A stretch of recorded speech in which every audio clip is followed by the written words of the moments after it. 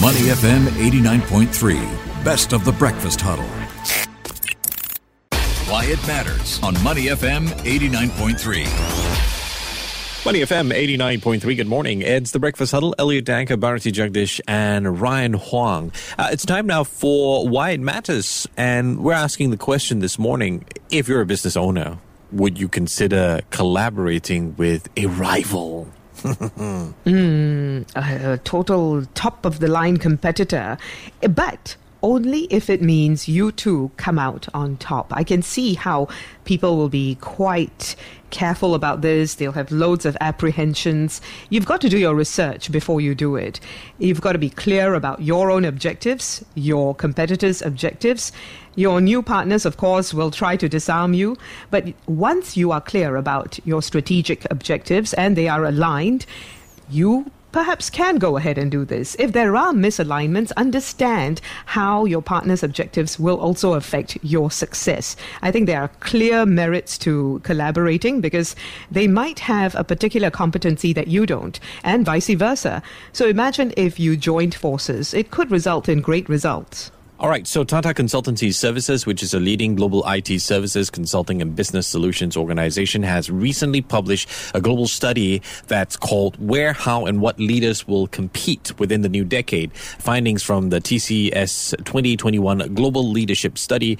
And it's revealed a sharp divide in the digital strategies of better performing companies, leaders versus laggards, the followers in that sense. An unexpected insight, though, found that 80% of leaders are actually more willing to collaborate with competitors compared to followers. So clearly it's better to be collaborating, right? It'll put you on top, according to this study anyway. It also found that 80% of top performing companies have already been collaborating with competitors. Let's find out more from Amit Nifsaka, who is Vice President and Country Manager for TCS Singapore. Amit, good morning. How are you? I'm very good, Elliot. Thank you. Hey, thanks for having a chat with us about this one. Tata Consultancy Services, if you don't mind me being a little bit cheeky at the start, you released this report. So do you guys do any collaboration? Is it important for a consultancy service? Oh, yes, we do. I mean, in fact, some of our best customers are also our competitors and also our suppliers. To give you an example, in the technology space, right, I work with companies to help build solutions for our customers. And in some cases, these might be my competitors that I'm working with. In some cases, I might be using their product. In some cases, they might be using my services. Win-win for everyone. Yes, that is the big question, right? How do you achieve a win-win for everyone? I think a lot of people have apprehensions about approaching a competitor and suggesting that they join forces. Clearly, there are limitations to this. What do you go into a meeting like that with? What exactly do you have in your mind as you go in and suggest a collaboration, and how do you prevent it from getting out of hand in a way where, their objectives collide with yours? Well, I think firstly, clearly understanding what the end customer needs, right? And putting that customer's needs at the center, clarify a lot of concerns that competitors might have.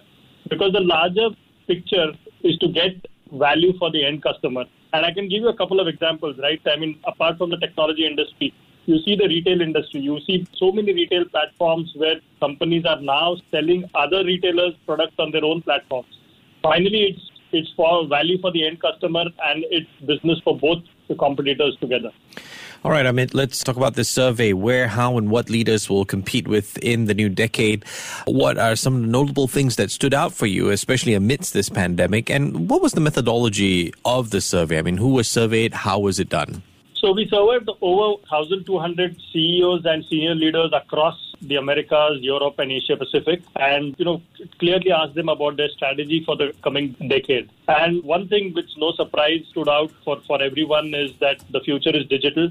One of the good things that happens out of bad, maybe because of the pandemic, is that digital adoption has has accelerated way beyond what anybody anticipated. So the key finding is that everybody and every successful company is investing in digital technologies. The second key finding is that no company can be self-sufficient. You need to collaborate, whether, as I mentioned, it is retailers collaborating on a platform, or it is a bank offering services which are not the traditional bank services, or it is an airline offering content from a content provider. So companies across spectrums are collaborating to give a combined offering for customers, and these are the successful ones. The third one, again, no surprise there. A key finding is that innovation is the focus area for most CEOs. And the fourth one, which actually stood out for us, was that the single biggest concern CEOs have around the world is cyber attacks. Cyber attacks. We'll get to that in just a moment. But you also mentioned innovation, Amit. The thing is, while senior executives are likely to understand that innovation is key, I'm pretty sure, because loads of studies have already proven that. They do understand that innovation is an imperative, not just a nice to have. They are apparently underestimating the amount of innovation that they will need to generate within their four walls. Why is this happening, you think? This is happening partly because of two reasons, right? One is the life cycle of a product launch and a new service offering has reduced drastically. Earlier it used to be in the years. Now it's not just in the months, but it's in weeks. In weeks, companies and your competitors can come up with platforms or competitive products that can really disrupt your business. So innovation has to be embedded and has to be literally real time within the organization. And the second reason is that competition is no longer coming from within your industry. It's coming from across borders, across industry sectors. You wouldn't realize that, hey, suddenly my business is being taken away by a company which started off, doing ride shares. But today it's taken away a large chunk of my business. Very nice. Amit, I think the pandemic has really pushed regular people to take a look at leaderships, be it government or corporates and whatnot. Anything in the survey to look at the best and worst performing types of company leadership, and what can you tell us from those insights? Well, I think the key difference has been the speed at which innovation can be embraced. While every single leader does understand the need for digital and does understand the need for competing in the next decade, I think the speed and agility in which some of the leading companies have been able to address opportunities, harness opportunities, as well as address risks has really made a big difference. Address risks. That's a good one. Amit, you earlier talked about how a lot of leaders are underestimating the amount of innovation that is required to survive these very challenging times. And you mentioned in that regard the word competitor very, very often. So the question then is back to what we started with, which is how to collaborate with your competitors in order to come out on top.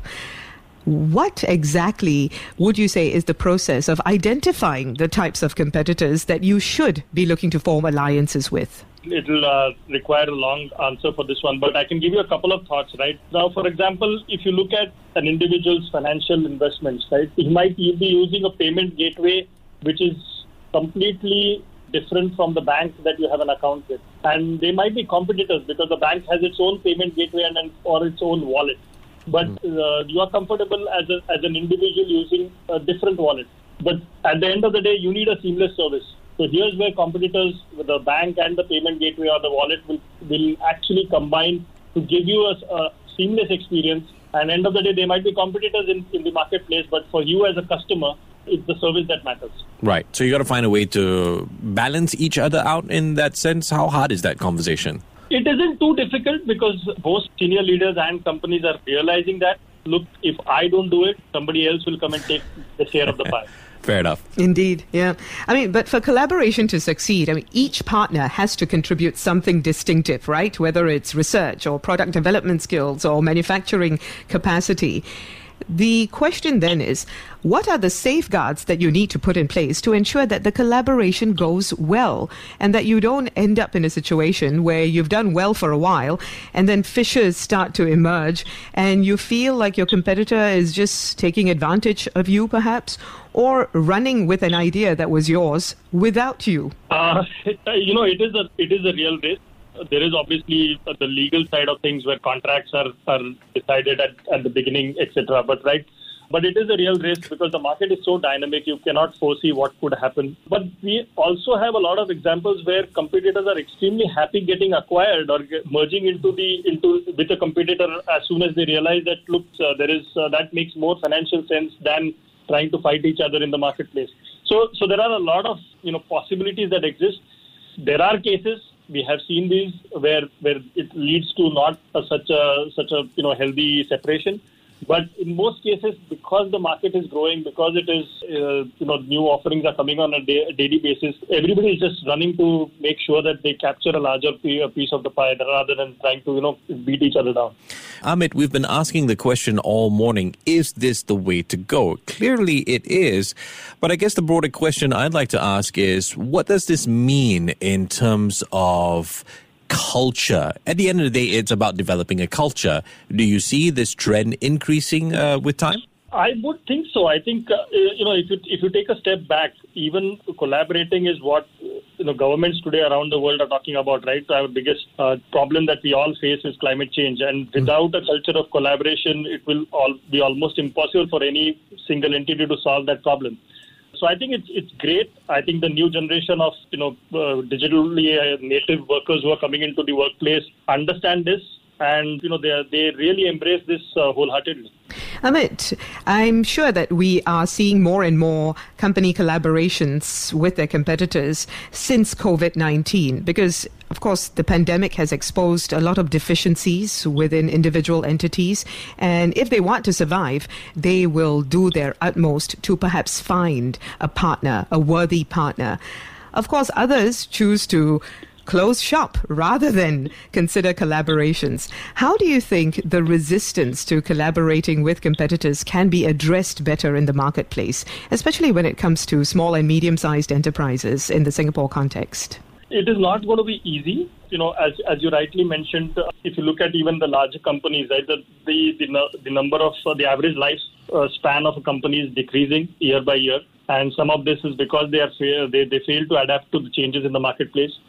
But the pandemic has actually accelerated the mindset change as well. A lot of the small and medium companies do realize that, look, hey, I can't continue doing every single aspect of my business. Let me focus on what I do well, and let me partner to make sure that the partner delivers what he or she does well. I mean, everything that we talked about, and just to wrap things up, right, everything that we talked about leads back to the need for innovation in this day and age that we live in.